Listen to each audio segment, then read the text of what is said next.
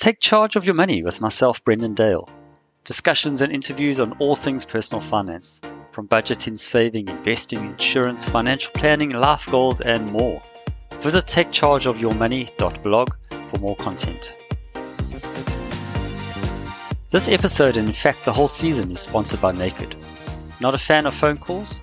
With Naked, you can switch car insurance in under 90 seconds without having to talk to anyone. Get a final quote online, and if you like the price, which you probably will, you can sign up instantly. Visit naked.insure to find out how Naked is making insurance quicker and easier than ever before.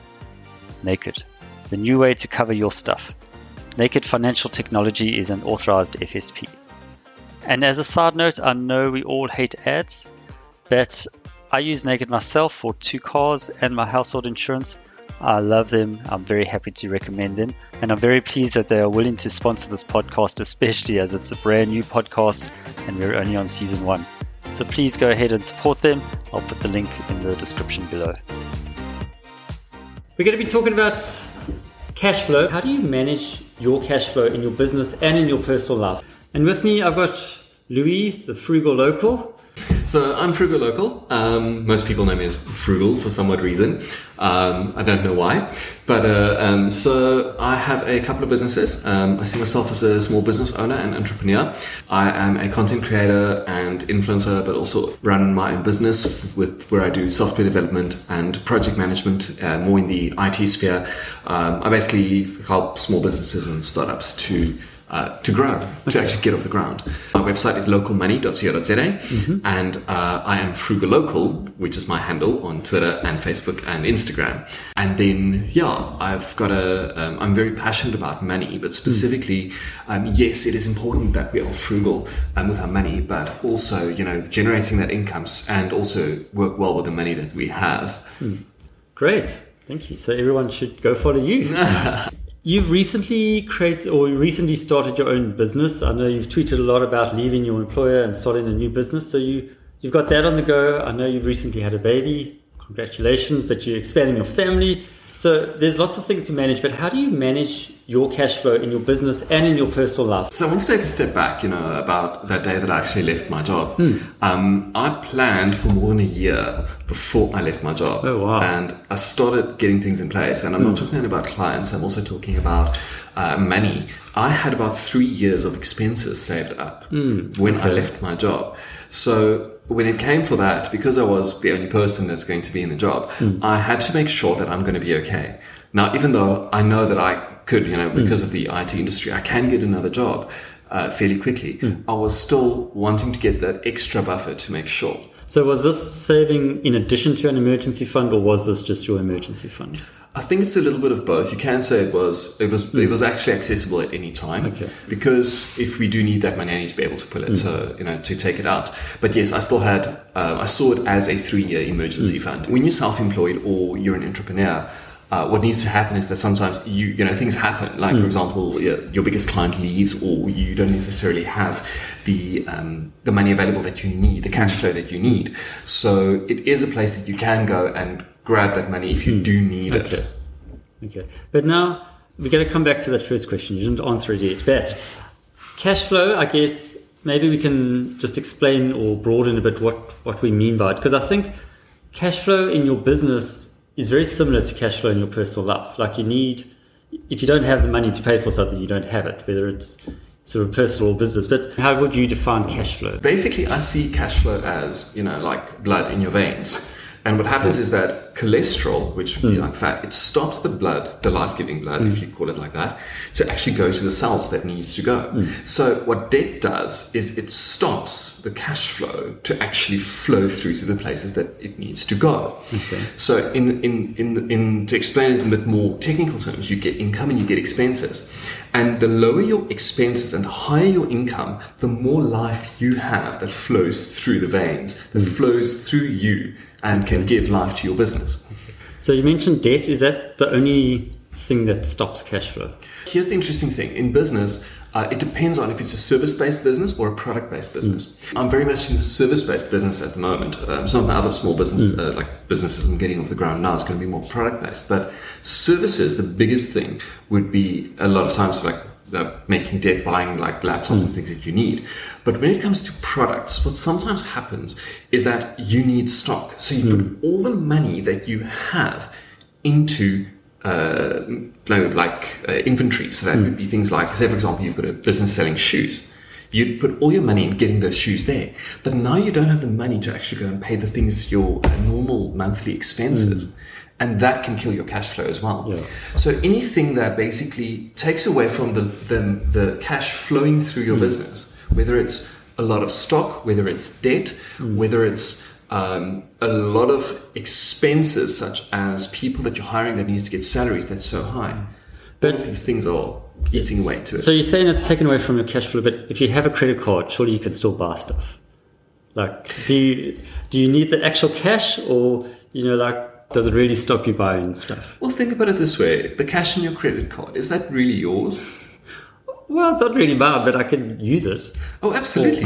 The problem is that then we pay 28 or 30, about 28% interest on that. So the problem is that we think we just, when we borrow money, it's just that amount. It's 100 grand that you're borrowing. But now what about that 128 that you need to repay? So we forget that these things compound and they grow. Okay, so like over time, it's going to catch up to you. Absolutely, and it does. Okay. I mean, it's literally like gardening. It's the same. If you're going to sow seeds, you're going to, get a harvest. And if you're going to sow some weeds, you're going to get weeds. But how do you manage your cash flow in your personal finances, so in your life? So for me, very big, business is separate from personal life. Okay. That's very separate. I've got a business, I've got a P2I Limited that I have, and there's cash flow coming in and then there's cash flow going out. So if I've got a contractor that I need to pay, I make sure and plan that I do have enough money that even if the client doesn't pay, I'd be able to actually pay the contractors or the people that actually supply me with the goods.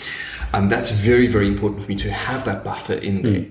Because I know that in case something bad does happen, I'll be able to pay my debtors and then I can take the action, or I can take it up and say, listen, what's going on? Why haven't I been paid? Now, in my personal life is very similar to that. When I get paid, I also go and say, okay, well, the company's paying me and I need to make sure that I have enough money that'll go through. I'm constantly making sure that the account is healthy, the business is healthy, and my money is healthy, so that I know that the money that I need to pay will be able to be done, will be done. People often talk about paying yourself first. That's that richest man in Babylon has a chapter on paying yourself first, putting money aside for the rainy day kind of thing. I mean, is that something that you also recommend?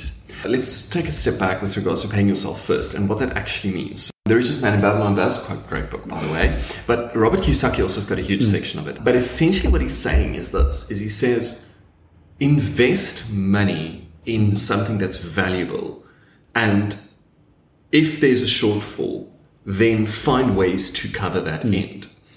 Now, I think it's a very valuable principle to say, well, and that's when he says pay yourself first. First invest and then pay what's over. And if there's shortfall, you need to make a plan, which encourages people that don't have a lot of cash flow. For me, very much, I am one of those planners that plan long in advance that cash flow will be available, to make very sure of that. Because you get two types of people in that, and that's, I think, sort of what I'm heading towards. You get people that need to pay themselves first, and you get people that says, I need backup plans of backup plans of backup plans. Now, I'm that person. I need to have so many backup plans to make sure that I'd be able to pay that first. Yeah. So if you're not an obsessive compulsive planner like me, you need to make sure that you first allocate all the money to things that's going to generate you money and then pay over. And I think if you are a very good planner, then you can work with that in a different way. Cool. And I think one of the key points to having a healthy cash flow, whether it be business or personal, would be obviously to spend less than you earn. I mean, that's like the golden rule. You can't be spending more money than what you physically have. But someone who's listening to this, who's struggling to make it through the month, now you get your salary, and now by the 20th of the next month, you've already run out of money. How would you start fixing your cash flow? I'd like to tell you a story. I was in a money coaching session with somebody, and he said that he would really like to buy a car. He really, would like, that's one of his life goals. And what's interesting about this is that I told him, okay, but where's your money going? And he's saying, well, he's spending about 70% of his salary on a place to stay. Sure. Now, your money in your bank account, your transactions tell you a story. So when you invest in a company online or invest in a startup or wherever it might be, their bank account tells you the story of their lives, and what is important to them. In the same way, your bank account tells you that story. So his story was, well, where I stay is more important than the car. With this story, yes, you can cut expenses, but for me, it's very much important that you cut expenses on things that's not important to you. If you don't care about the car that you drive, then don't buy an expensive car. If you don't really care about the food that you eat, then don't spend a lot of money on that expensive food. And oftentimes, in most cases, we can cut back our expenses in that regard to that. It's not always possible, and sometimes obviously there are things like debt review and other options that we do have. I think if you get in an extreme situation, then but you can get to a point there is literally nothing more to cut. But you sort of don't want to go that route if you can help it. But again, the last option would be to up your income because you need that cash flow, you need that gap, you need that life money flowing through, whether you as a business or your business. And I think the short-term solution would be to cut expenses, but long-term, you absolutely want to increase that income. Absolutely. But I think sometimes, if you've got a job right now and in a year's time, you sort of, I need more money. It's not going to help just to swap to a different job every year because that's going to ruin your reputation. You need to have a bit of a plan, I guess. Absolutely. So it's a little bit of both. And I think that sometimes people are very hesitant to cut expenses because they feel that it's intruding into their lives. But the problem is, if we don't control that, how can we control anything? And in the same way, when it comes to income, you can try and up it, but if your expenses are out of control, what's that going to help? So I just want to sort of finish off and touch a bit on budgeting, but you spoke about your bank account sort of telling you a story. So I guess a good place to start would be to analyze your bank account for the last 2 or 3 months. Look at what the story is. How much are you spending on various things? Decide how it makes you feel, if you're feeling proud of that, if you're feeling annoyed about that or upset. I hate the word budget. I know that is a bit negative. It's like, I would like to add a burden to your life to make your life suck even more. What people do is they dump this word on people. And what I like to do, I see this much more as a relationship that we have with money. And what happens is that as we, in the beginning of a relationship, you check out the person and you're like, okay, what is the person doing? Where's the person going? And spying a bit. And I find that it works very well with money starting off. You just check where the money is going and you're like, oh, okay. So me and my wife did that a couple of years ago, and we discovered that what we spent on takeaways, we started crying quite a bit. We were very upset. So we decided we're not going to do takeaways. So that was not a good story. No. But we realized with just being mindful of where our money was going, and as soon as we started tracing it and tracking it, we're like, but we don't like the story that our money is telling us. So because we started building this relationship with money, we were able to eventually change it. And we changed it to flow to the areas that we actually value. We don't value takeaway food, but we value spending time together. So whether it's cooking together or whether it's just having a coffee somewhere, that is how we change the direction of where the money is going. So it's not restricting yourself. It's just spending money on things that you value more, or finding out what you value, what are your priorities, and then spending the money there. Absolutely. And I think that's oftentimes what we think. When we add a burden of a budget, we think, oh my goodness, I'm not going to have a wonderful life. But it's actually, you can call it a budget. I like to just say, I know where my money is going because of my relationship with money. So whatever you want to call it, you sort of need to be mindful of your money and the flow of your money. And whether it's through a budget on paper, whether it's through an app, something like 22/7, whether it's through your banking app, it's just important that you know where it's flowing. Cool. Thank you.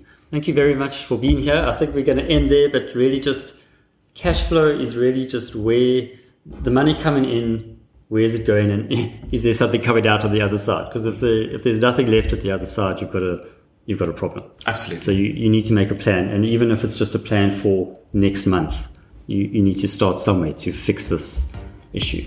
Absolutely. So just as a reminder, This episode, and in fact the whole season, is sponsored by Naked. That's naked.insure, and I'm going to put the link down in the description below, so please check them out.